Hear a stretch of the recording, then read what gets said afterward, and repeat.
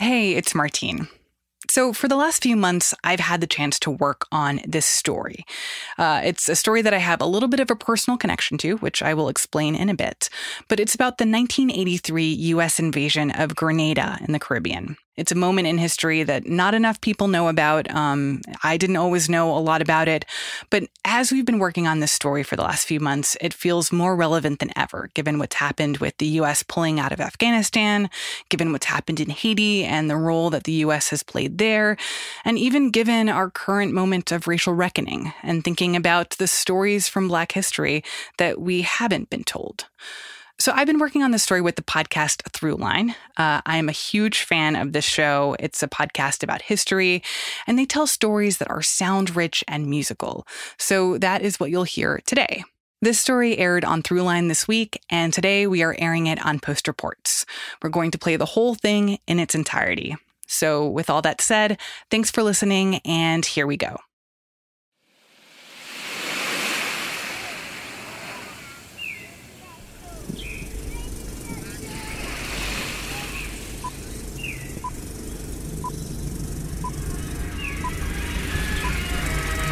United States paratroopers have invaded Grenada with helicopter gunships. United States paratroopers have invaded Grenada with helicopter gunships. Our armed forces are engaging them in fierce battle.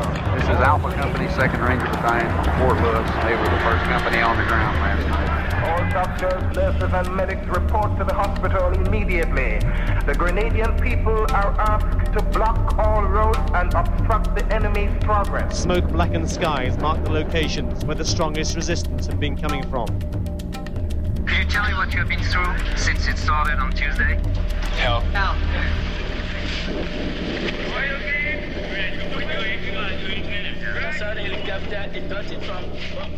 Tonight we report from the island in the sun and in the news. For the first time, the Americans, who allowed only their own news teams in, showed how their heavy artillery was trying to pound the opposition forces into an early submission. The president intends to keep the troops there about 5 to 7 days. He wants to get in, accomplish the mission, and get out quickly. In the words of one American officer, they were using whatever it takes to free the island. Russian and Cuban ammunition was found, as well as communications equipment. These are the weapons which Mr. Reagan says turned a friendly island paradise into a Soviet-Cuban colony, being readied to export terror and undermine democracy. I may sail on many a sea, her shores will always be free.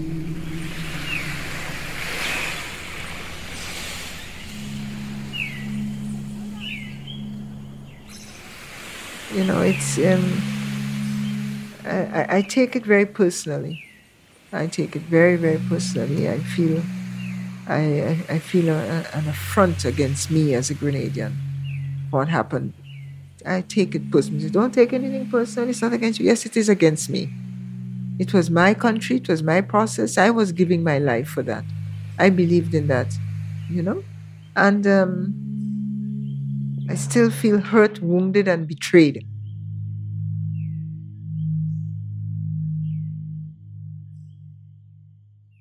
Grenada, we were told, was a friendly island paradise for tourism. Well, it wasn't.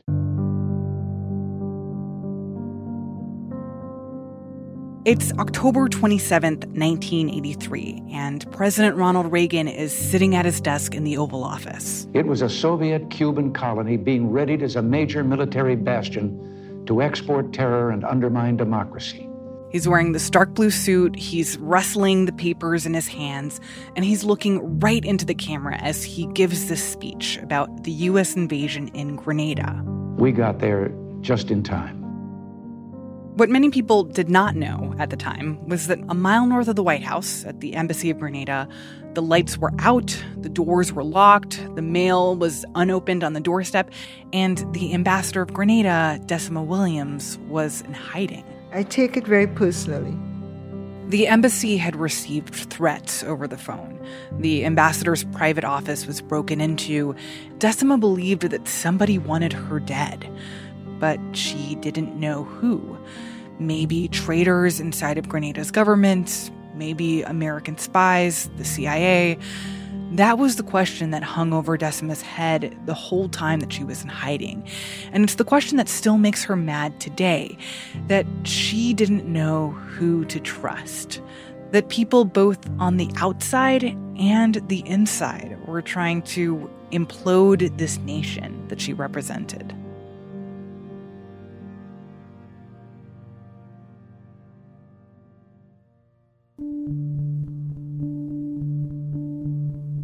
So, earlier this year, we got an email from Martine Powers, who's the host of Post Reports, the daily news podcast from the Washington Post. This is Post Reports. I'm Martine Powers. In the email, she recounted the story of the 1983 invasion of Grenada, something that many of us had heard about but realized none of us knew much about. It's not something people really talk about. And as we read further down the page, we realized this story was way more complicated than any of us imagined. So, Martine, what is it about the 1983 invasion of Grenada that's so important? Why does it matter now?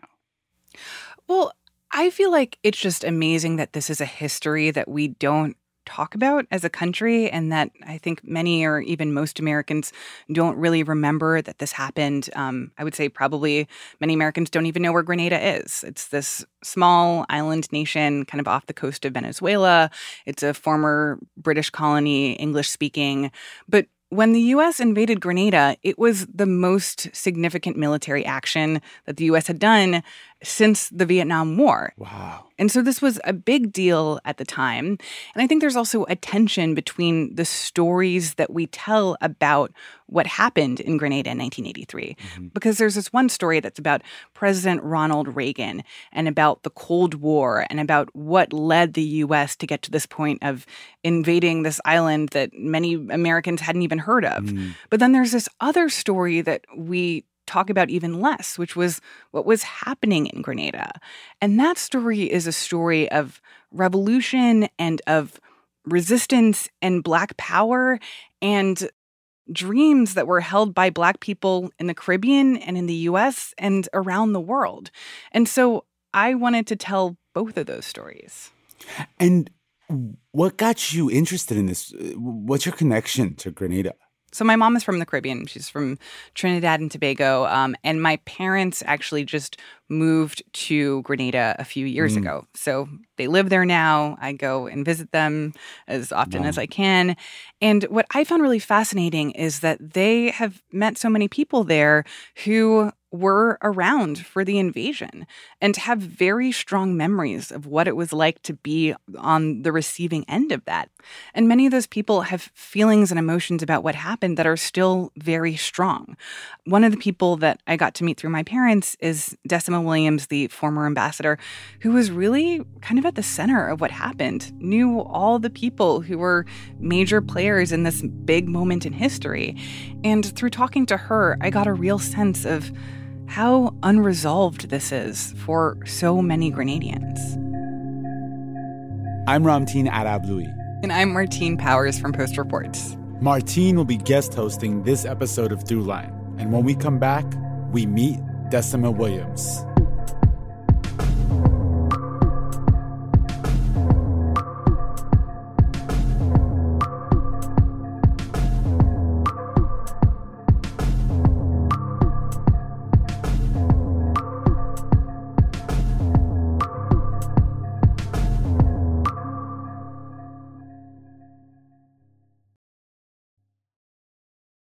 Part 1, Utopia.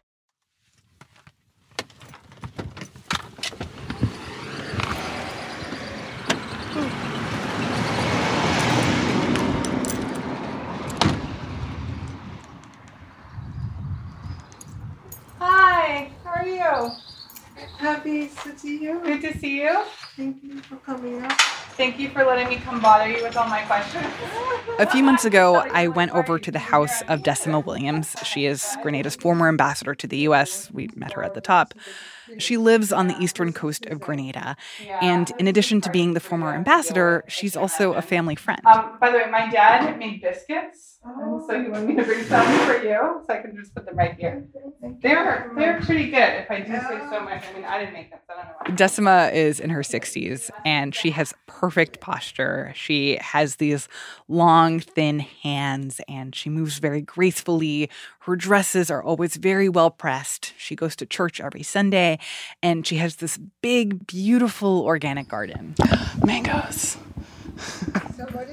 The thing that you don't realize when you see Decima is that she is also a revolutionary, and she has been that way ever since she was a little kid. I had grown up in the countryside, and at the age of 7, I became a volunteer in the health clinic in my community. So these were children, who had colds or other health issues. And my volunteer job was to write down the weight of the child once the nurse had weighed the child, write it on the card, and assist in measuring out a certain amount of food supplements. And I remember seeing ill and poor children and their parents, especially the mothers. And it jolted me, it shocked me, and it hurt me. And I vowed that I would do something to end that. Because you felt like if there was a better government in place, that you could have a country where we weren't worried about malnutrition among people who lived in. Correct. I associated it with slavery, with colonization, with poverty, with what was then called underdevelopment. And I was committed to end that. Those things that Decima just mentioned, slavery, colonization, poverty, underdevelopment, they were all problems embodied in this guy. Now is the time for goodwill. Now is the time for unity. Now is the time for reconstruction. That is Grenada's first prime minister, Eric Gairy. And to build a Grenada for ourselves and for posterity. Eric Gairy had been the leader of Grenada since 1967, from back when it was still a British colony. He had even been knighted by the Queen. Gairy had an unshakable belief in his own leadership and authority. But by the late 1970s, there was resistance. People called him power-hungry. They complained that life for regular Grenadians was getting worse and not better, and they protested. Strikes, riots, and street demonstrations disfigured the island. Food and fuel were scarce. Essential services were paralyzed. Demonstrations were a daily event, as hundreds of Grenadians called for the resignation of the government. And at the same time, Gairy was developing this reputation for brutality. There were secret police, disappearances, accusations of rigged elections. People compared him to brutal dictators like Uganda's Idi Amin. This was from a press conference that Gairy gave in 1974. People have tried to get rid of me, and I don't think they can make it. Lots of them who have tried are lying in the cemetery. How did they die, Prime Minister? How are they doing? How did they die? Natural causes.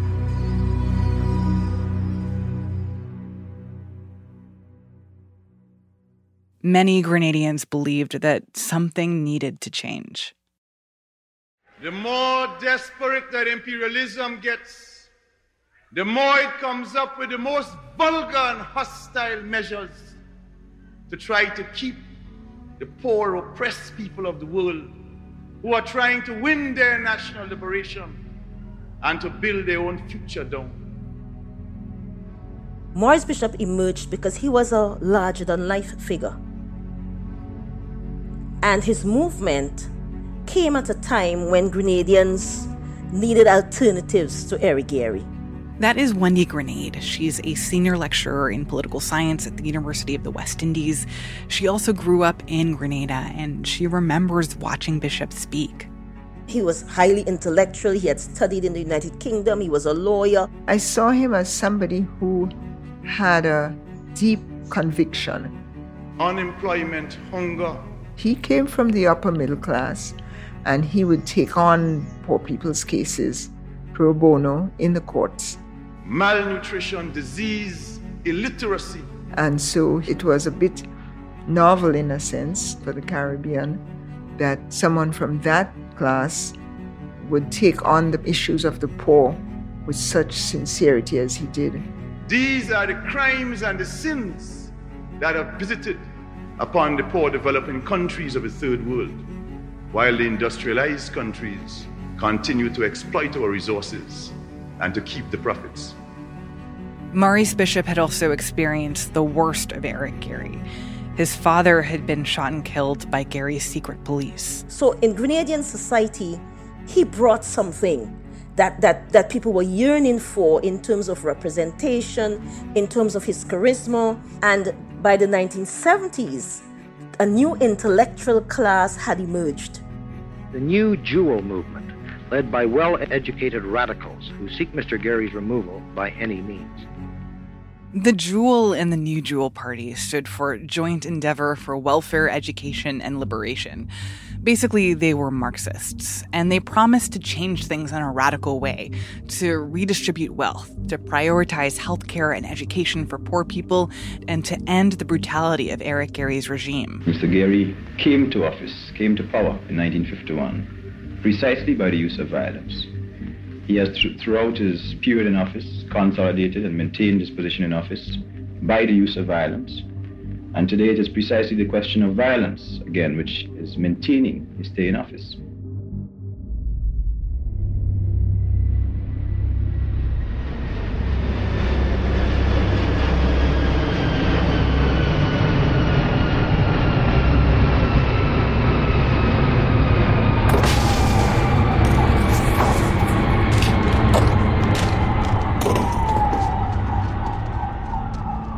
On the morning of March 13th, 1979, Eric Gairy was in New York for talks at the UN. And that is when Maurice Bishop and dozens of members of the New Jewel movement made their move. They seized control of the army barracks, and then they seized the radio station and started broadcasting.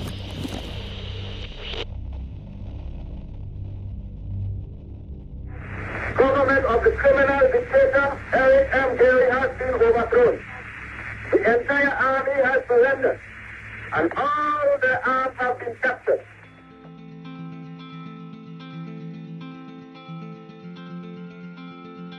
I remember there was an announcement on the radio actually saying that the Gairy's government has been overthrown and asking police officers and so to surrender, put up white flags. The revolutionary government has been formed. All religious rights and freedom are now restored. The people's rights to life and private property are hereby restored. When the whole thing was done, almost nobody had died. It was called a bloodless coup.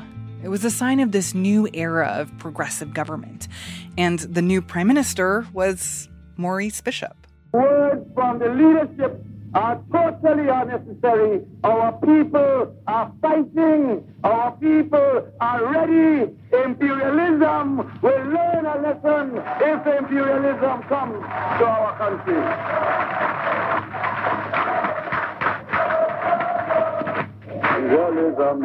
There was a lot of liberation songs being played on the radio and rejoicing really that a new day had dawned. For us, it was pure jubilation.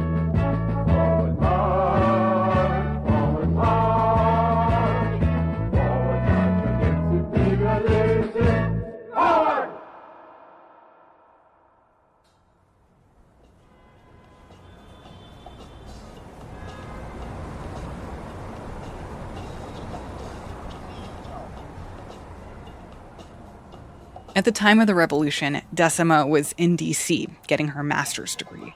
But she was supporting Maurice Bishop from afar. In her free time, she fundraised for his New Jewel movement. And after he became the new prime minister, she got a phone call. She was told to head to the Grenadian embassy. I actually was a graduate student at American University. And I went from that to being ambassador in one day. It was certainly unexpected to give this job to a grad student. But Decima had been involved in the revolution, and now she had the chance to really change her country, to represent this new revolutionary government to the US and to the rest of the world. We felt that the things that we wanted for ourselves, we could actually pursue them now, which was development. March 13th, 1979, comrades, was a bright new dawn for the people of Grenada and the working people of the Caribbean. That dawn marked the end of the long, dark night of terror and the beginning of a new day for our people.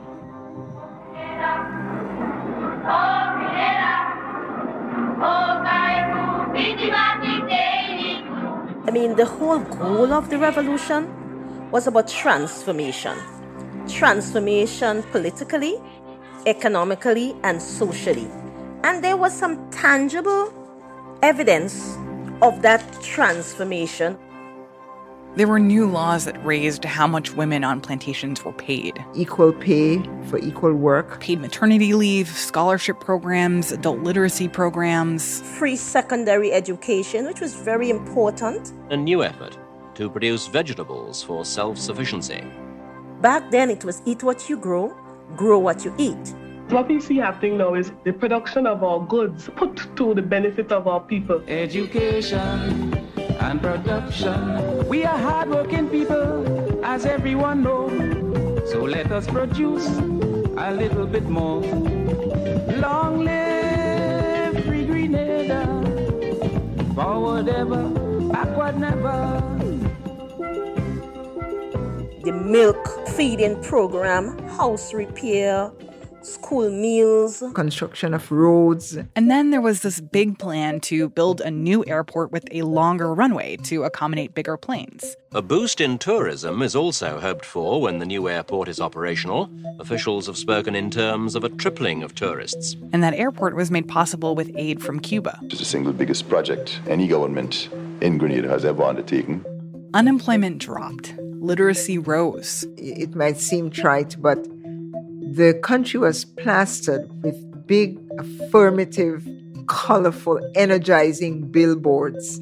Not a day without the struggle. Women stepped forward. Each one teach one. Messages that were psychologically, politically, and emotionally very moving and affirming. And then there was the power of having this new prime minister who was young and radical and could connect with ordinary people. Well, I only saw him up close once in my community. He was there with a T-shirt and what we call in Grenada water boots. It's like a boots that you would wear if you're doing agricultural work and so. And, you know, we were children and he was like almost playing with us in a way. And you felt that this is somebody that, oh, he's your prime minister, but he's right here. He showed up. And ordinary people felt this is somebody that they could identify with because he was saying to them things that they needed to hear.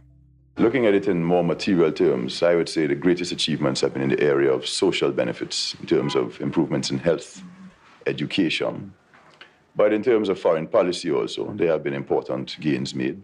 The U.S. government was wary of Maurice Bishop from the very beginning. He had suspended the Constitution.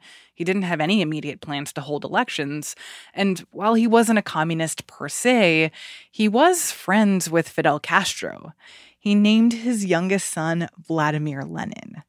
Grenadian officials at the time accused the U.S. State Department of putting out information about the risks of traveling to Grenada. But at the same time, there were many Americans living on the island, including hundreds of aspiring American doctors. They were attending this new for-profit medical school near the capital. So it did seem like there was this live and let live attitude between Grenada and the U.S., at least until 1981. Our reluctance for conflict should not be misjudged as a failure of will. Grenada became caught up in Cold War politics.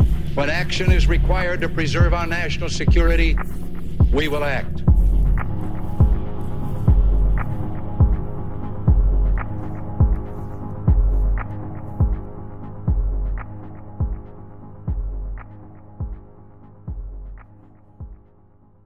Part 2. Escalation.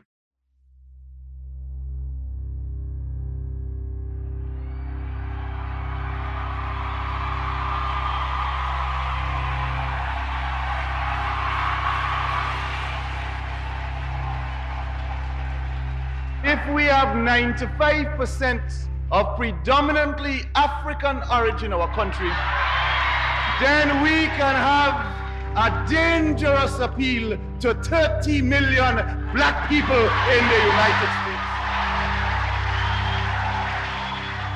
In the summer of 1983, Maurice Bishop came to the U.S., and he gave a speech at Hunter College in New York City. And I will certainly report your warmth, your enthusiasm, and your revolutionary support for our process when I return. There were hundreds of people in the crowd: Caribbean people, Africans, Black Americans, students, diplomats, women in church hats, and of course, as the ambassador, Decima was there. I was seated on the platform. It was a piece of history not to be missed. Grenada is different to Cuba and Nicaragua. And the Grenada Revolution is in one sense even worse, using their language, than the Cuban and Nicaraguan revolutions, because the people of Grenada and the leadership of Grenada speaks English and therefore can communicate directly to the people of the United States.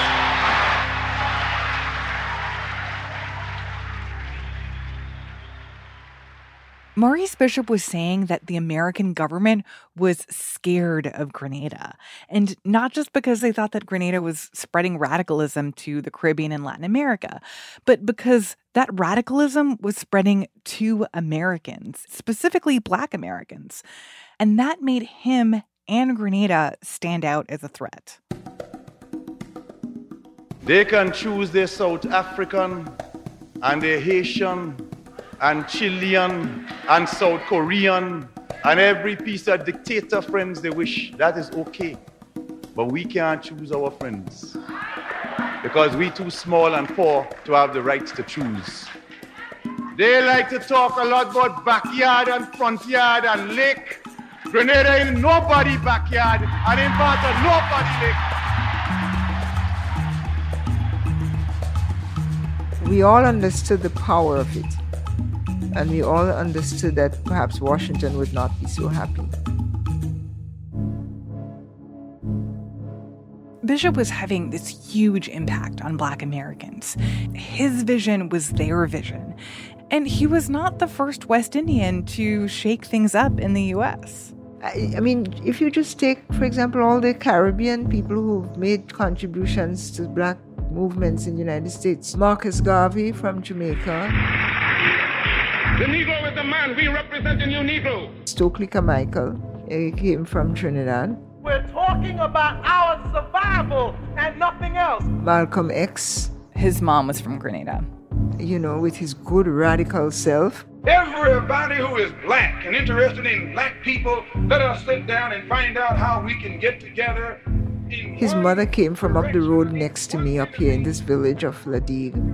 I am not the candidate of Black America, although I am Black and proud. Shirley Chisholm. I am the candidate of the people of America. As a Black woman running for president. Those early years of my life on the island of Barbados gave me the spirit that was necessary to challenge all of these age-old traditions. But after the revolution in 1979, suddenly Caribbean people were not just going off to the United States to do big things somewhere else. Black Americans heard about what was going on in Grenada, and they were inspired. And so they came many, many times at different festivals and events. The Festival of the Revolution, which was held every March for 4 years, was an occasion for African Americans to come and see what was happening. Look at the son of Sam, he's got too much human rights, while the Wilmington 10, he got no human rights. The Grenada experiment has certainly generated a lot of interest in left-wing Afro-American circles. Clean your own backyard first. What was happening in Grenada was an affirmation where Black people could govern themselves and take charge and go in a different direction that suited them. We felt as if we were part of something that was happening. We didn't feel as if somehow the world was out there to be conquered. Black Americans heard about this place, this radical country with a Black prime minister that was a kind of utopia, and they wanted to see it for themselves. We had a lot of international figures visiting Grenada, showing solidarity, coming to rallies. People like Harry Belafonte, Congressman John Conyers, future Congresswoman Barbara Lee, Angela Davis. The experiences that I've had here in Grenada have confirmed in a very powerful way where we are headed, what the future of the entire planet ought to look like. This beautiful, powerful, militant revolution. as has been said to me by Black Americans, this was a Black country with people making their own success and failure. We didn't have white people over us. And I think that itself was revolutionary at the psychic level. We felt that we mattered, a very small country with a very large story connected to the world.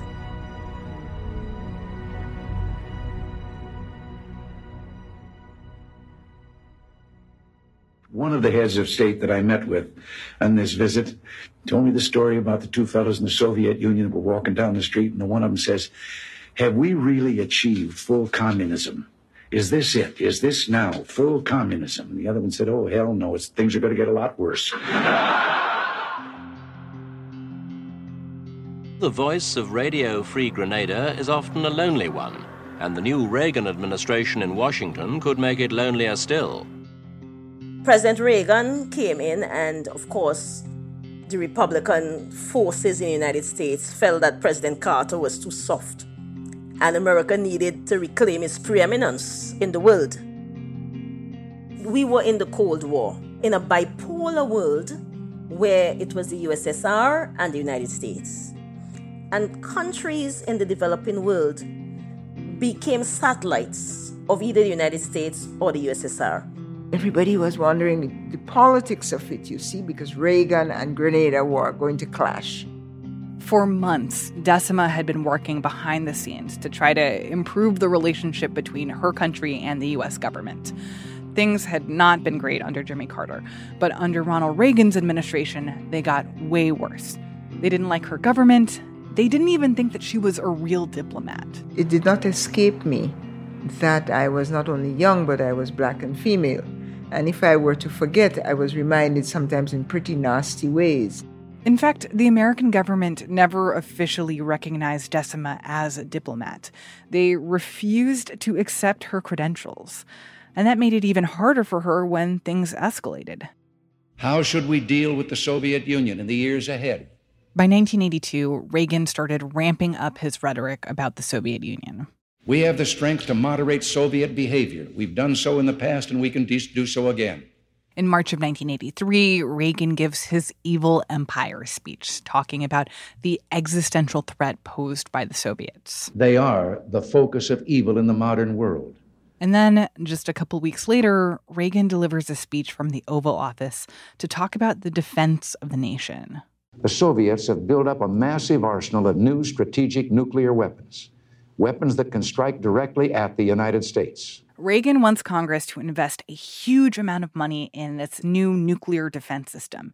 And he brings up all these reasons why it's necessary. Because of things happening in the Soviet Union, because of things happening in Cuba, but also because of things happening in this tiny country at the bottom of the Caribbean. On the small island of Grenada, at the southern end of the Caribbean chain, the Cubans, with Soviet financing and backing, are in the process of building an airfield with a 10,000-foot runway. Grenada doesn't even have an air force. Who is it intended for? At the time, 10,000 feet was considered the standard length for a runway at an international airport. But it wasn't really about the airport. It was about who was building the airport. Several hundred Cuban engineers and construction workers had been sent to help design and build the runway. And that, to Reagan, was a sign that this was all part of some big Soviet plan. The Soviet-Cuban militarization of Grenada, in short, can only be seen as power projection into the region. This fear of power projection from other countries was not new. Since the early 1800s, under President Monroe, U.S. policy was to oppose European colonialism in the Western Hemisphere. As it developed, Teddy Roosevelt argued that the, quote, Monroe Doctrine meant that the U.S. was in charge of policing that part of the world. And that continued through the 20th century.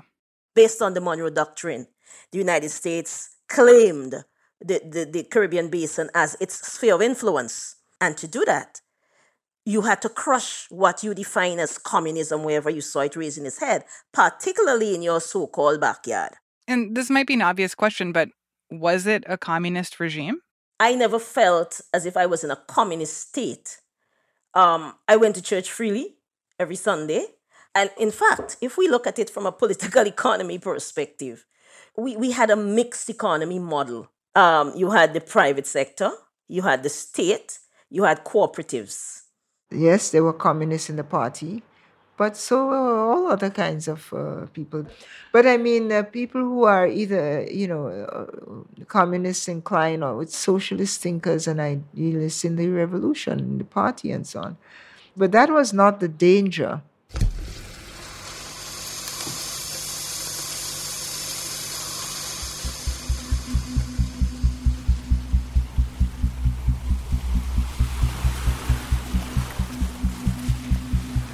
These people understand very well that a revolution means a new situation. Revolution means that the abuses and excesses of the violent, reactionary, and disruptive minority has to be crushed so that the majority interest can prevail.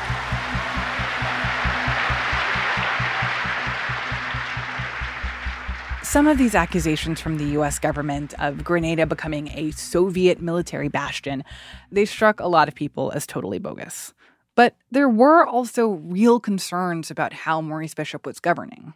To be honest, we had, in terms of human rights violations, that was part of the sort of the weaknesses and flaws of the revolution in terms of intolerance for dissent.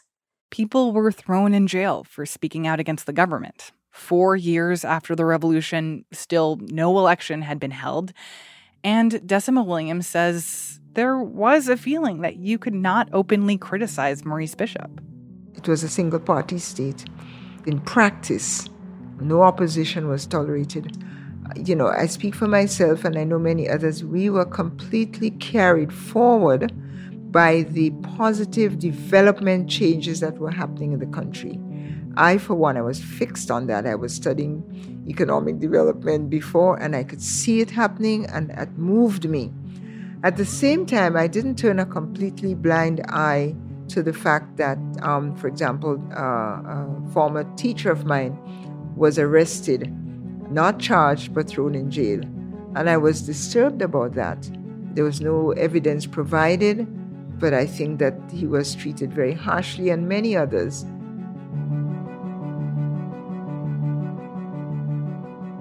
We had a saying that the revolution shall not be overthrown.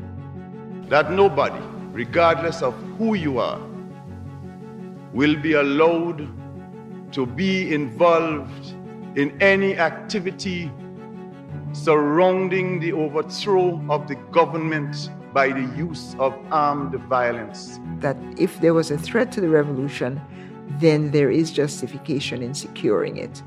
And anyone who moves in that direction will be ruthlessly crushed.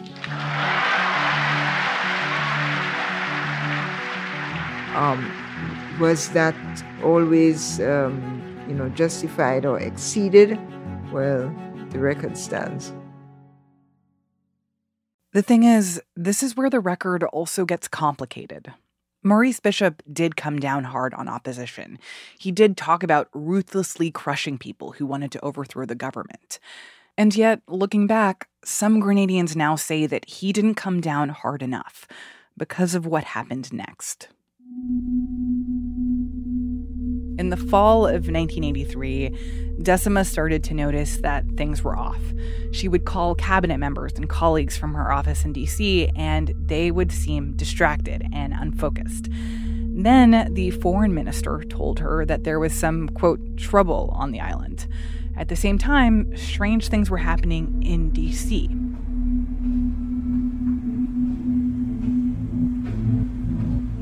Decima noticed someone following her to a 7-Eleven. Somebody broke into her office at the embassy. The security guard was acting strangely. He was standing outside her room in the middle of the night. She realized later that is when she began to feel like a hostage.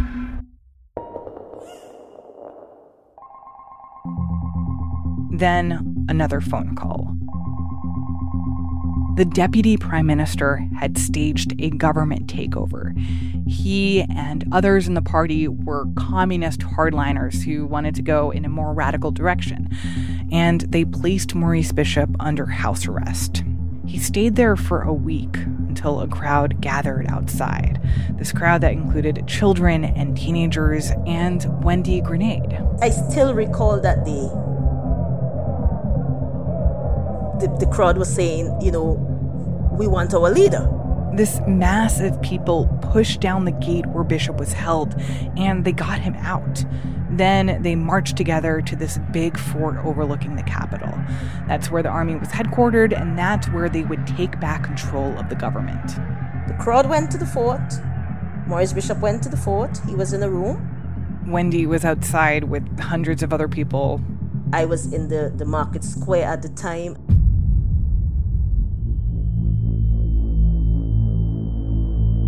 It was the loudest explosion I ever heard in my life. Witnesses heard the sound of machine guns, and then they say they saw black smoke coming from the fort, probably from grenade launchers. About 3 armored cars came up on the fort, and they just started shooting off at the people. Members of the army who supported this coup were shooting at the crowd inside the fort. People ran, they tried to escape. Some of them climbed onto the walls of the fort, which was several stories up, and they jumped. Many of them died.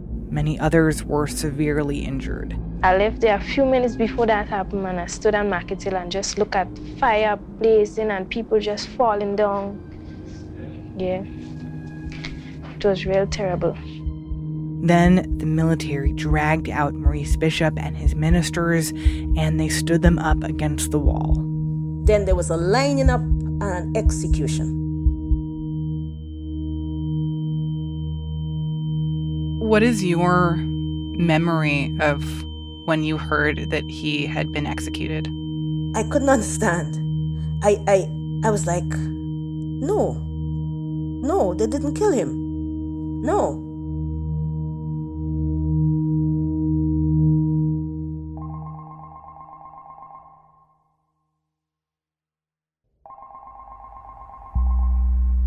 Back in D.C., a phone rang at the embassy. The prime minister was killed. The foreign minister was killed. The minister of education, my good friend Jackie, was killed.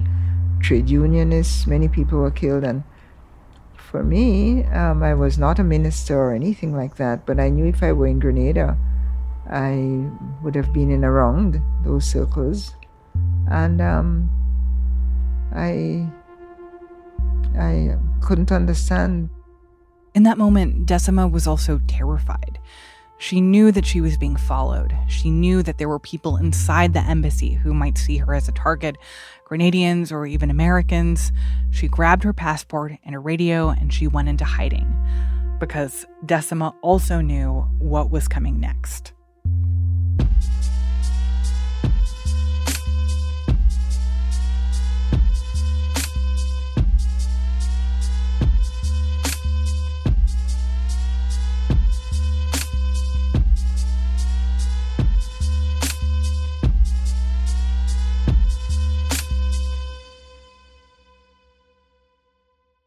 Part 3, Urgent Fury. The days after the assassination of Maurice Bishop were objectively scary for everyone on the island. These new, more radical leaders declared martial law on the radio. They announced that anyone who violated curfew would be shot on sight. As word spread about what had happened, other Caribbean leaders started to speak out against the coup, calling it a travesty.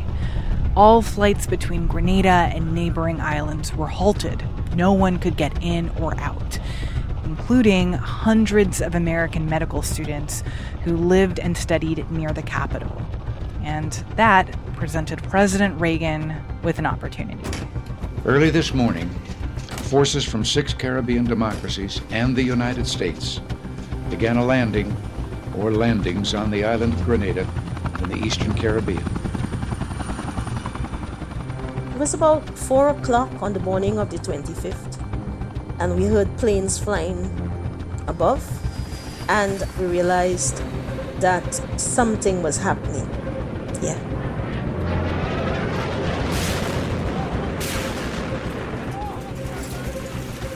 The United States paratroopers have invaded Grenada with helicopter gunships. Our armed forces are engaging them in fierce battle. We have taken this decisive action for 3 reasons. The Grenadian people are asked to block all roads and obstruct the enemy's progress. First, and of overriding importance, to protect innocent lives, including up to 1,000 Americans whose personal safety is, of course, my paramount concern. There were bombings. We heard a lot of it because where we were located. Second, to forestall further chaos. Every glass in the house was smashed. The whole room was smashed up.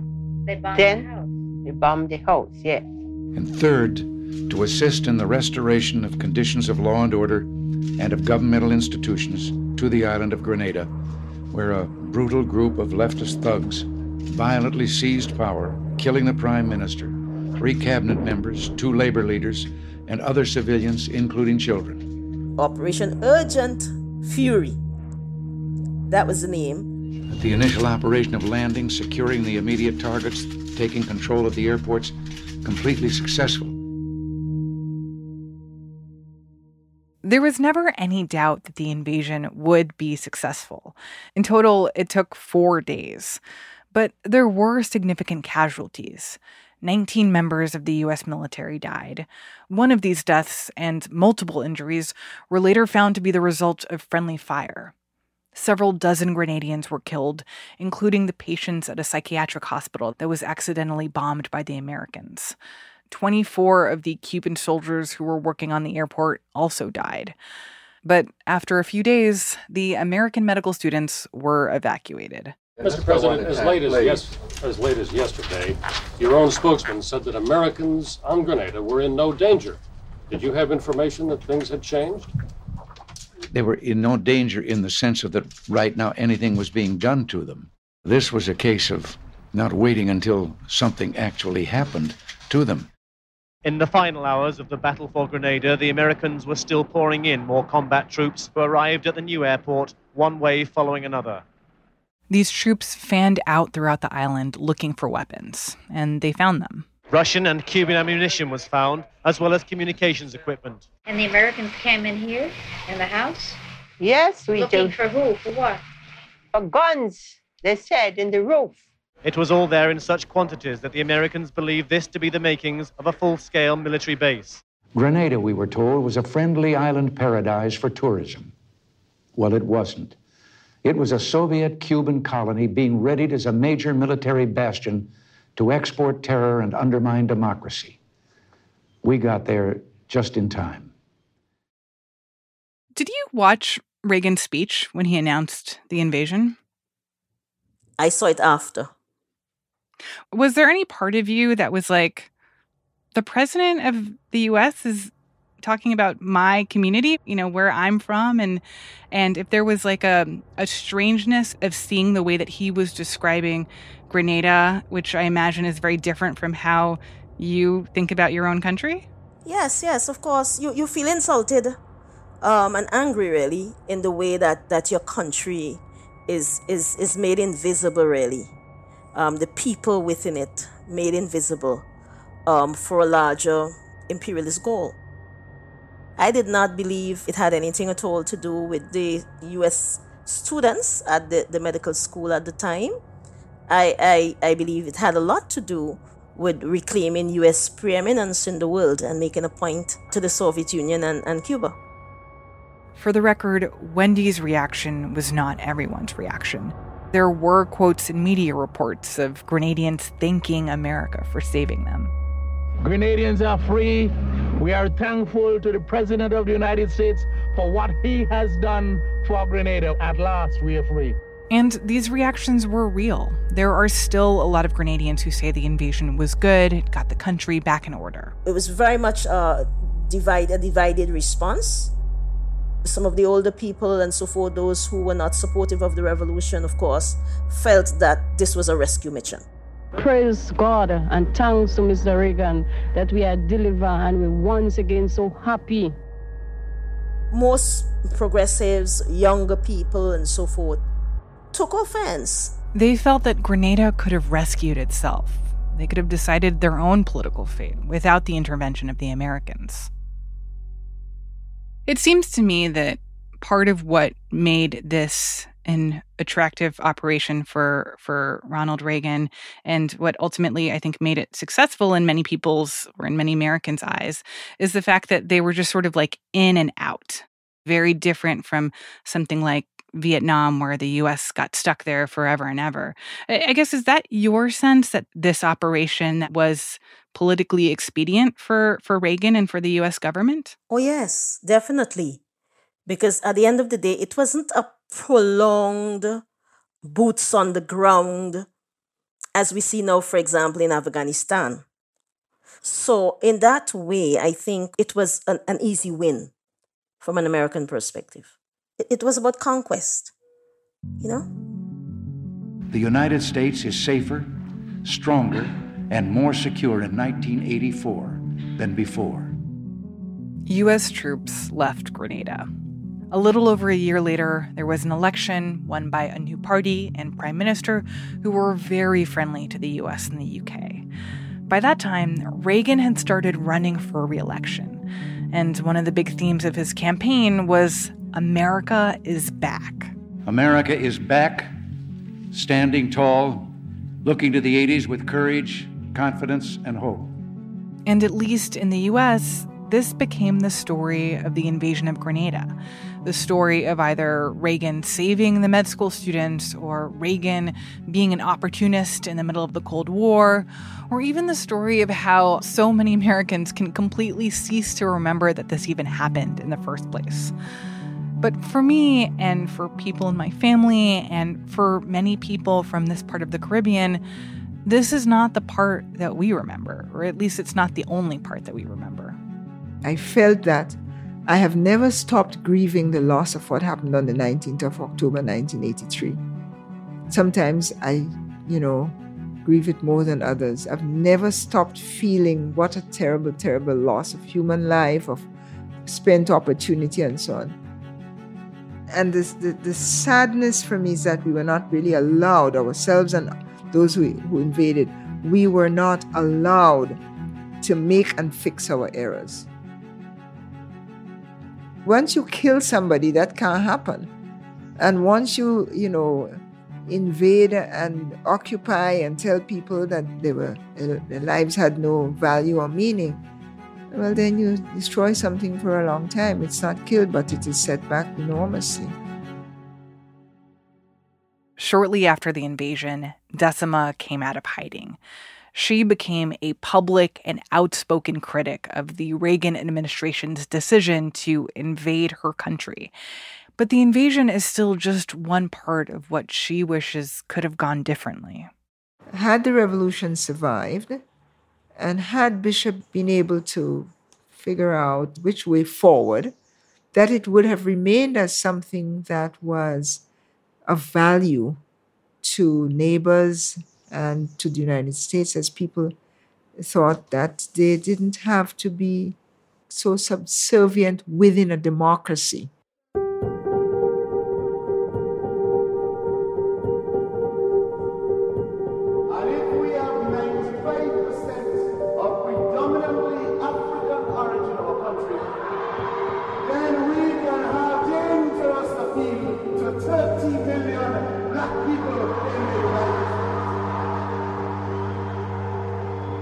For Wendy Grenade, that image and that message is what makes this history still so powerful. And what is your message to people of why the Grenada Revolution is still important, why it still matters? it still matters, because at the end of the day, it's about that search for freedom. How do we shape the societies that we deserve? And the Grenada Revolution becomes one example of a very small country where people worked to build a new society. And I think it's important to understand it, because it was about how do you transform? How do you create an alternative world? And for my generation, we would forever be speaking about that period, because it was a period where we saw possibilities for what could be.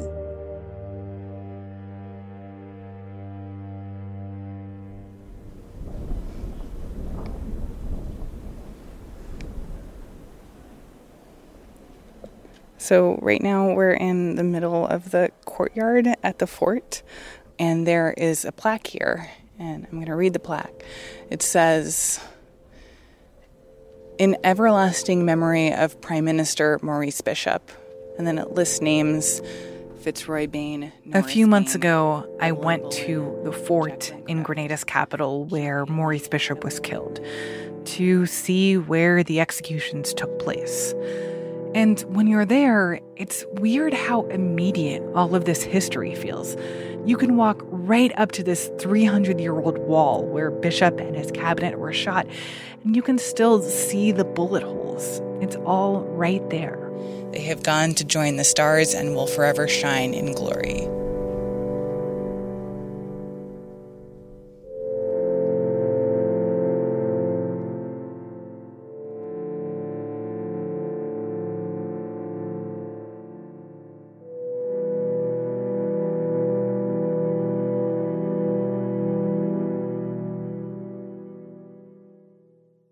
Ramtin, I'm curious, after hearing this whole history, how does it make you feel?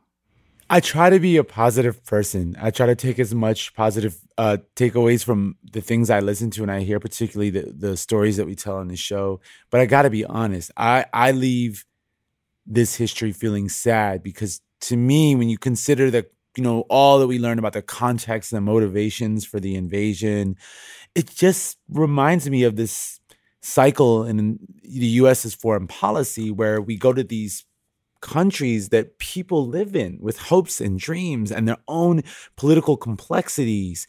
And we use, I want to say the U.S. military uses its immense military and its immense force to go in and change the dynamics in these places and to upend the lives of people that live there, and then just go away and permanently change the country's futures. So for me, I'm really leaving thinking about all the other countries as well. Totally.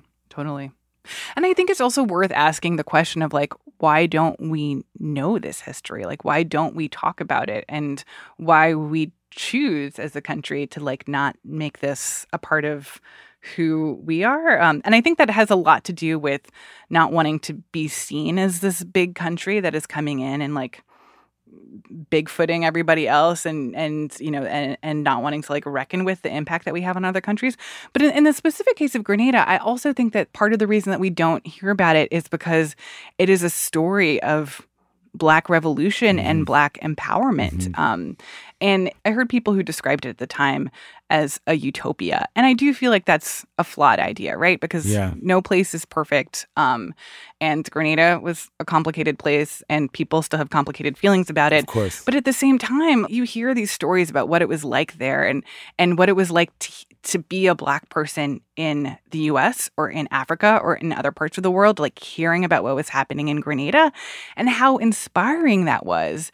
And I feel like that story gets erased because it is this empowering story of Black people going off on their own and being like, we don't need this. We can just run ourselves. And that's what I find really inspiring about it. Yeah.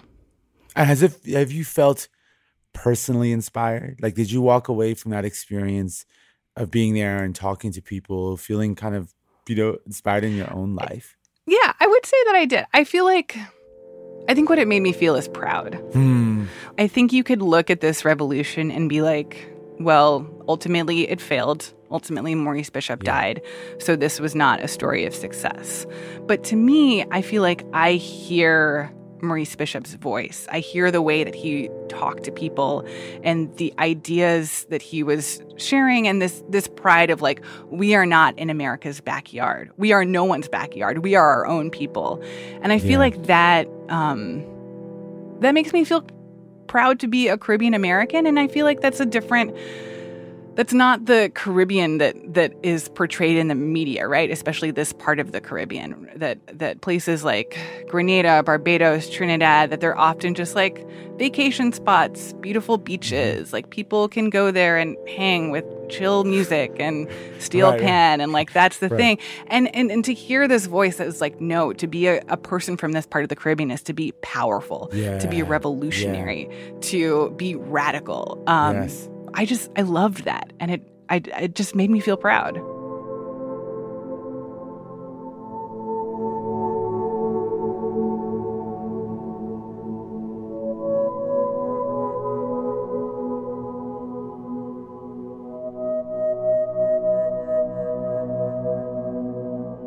In this episode, you heard former Ambassador Decima Williams and Professor Wendy Grenade of the University of the West Indies. That recording of Angela Davis you heard came from Damani Baker in his documentary film, The House on Cocoa Road. This story was produced in partnership with Throughline from NPR. Subscribe to Throughline on your podcast app or go to postreports.com where we've got links to a few of my favorite Throughline episodes. Thank you to the people who worked with me on this story. Lane Kaplan-Levinson, Julie Kane, Ramteen Arablouei, and Rund Abdel Fattah. Fact-checking by Kevin Vogel. Mastering by Andy Huther. Music was composed by Ramteen and his band Drop Electric. Thank you also to Deb George, Jamie York, Darius Rafian, Adriana Rodriguez, Tamar Charney, and Alana Sherland Riojas. That's it for today's episode of Post Reports. Thanks for listening. Our executive producer is Maggie Penman. Our senior producer is Rena Flores. Our editors are Alexis Diao and Ted Muldoon, who also composed our theme music. Our producers are Lena Mohammed and Jordan Marie Smith. Ariel Plotnick and Rennie Svernovsky are associate producers. Sabby Robinson and Emma Talkoff are assistant producers. Our intern is Corey Suzuki. The Post's new director of audio is Renita Jablonski. This is her first week at the Post, and we are so delighted to welcome her as our new boss. I'm Martine Powers. We'll be back on Monday with more stories from the Washington Post.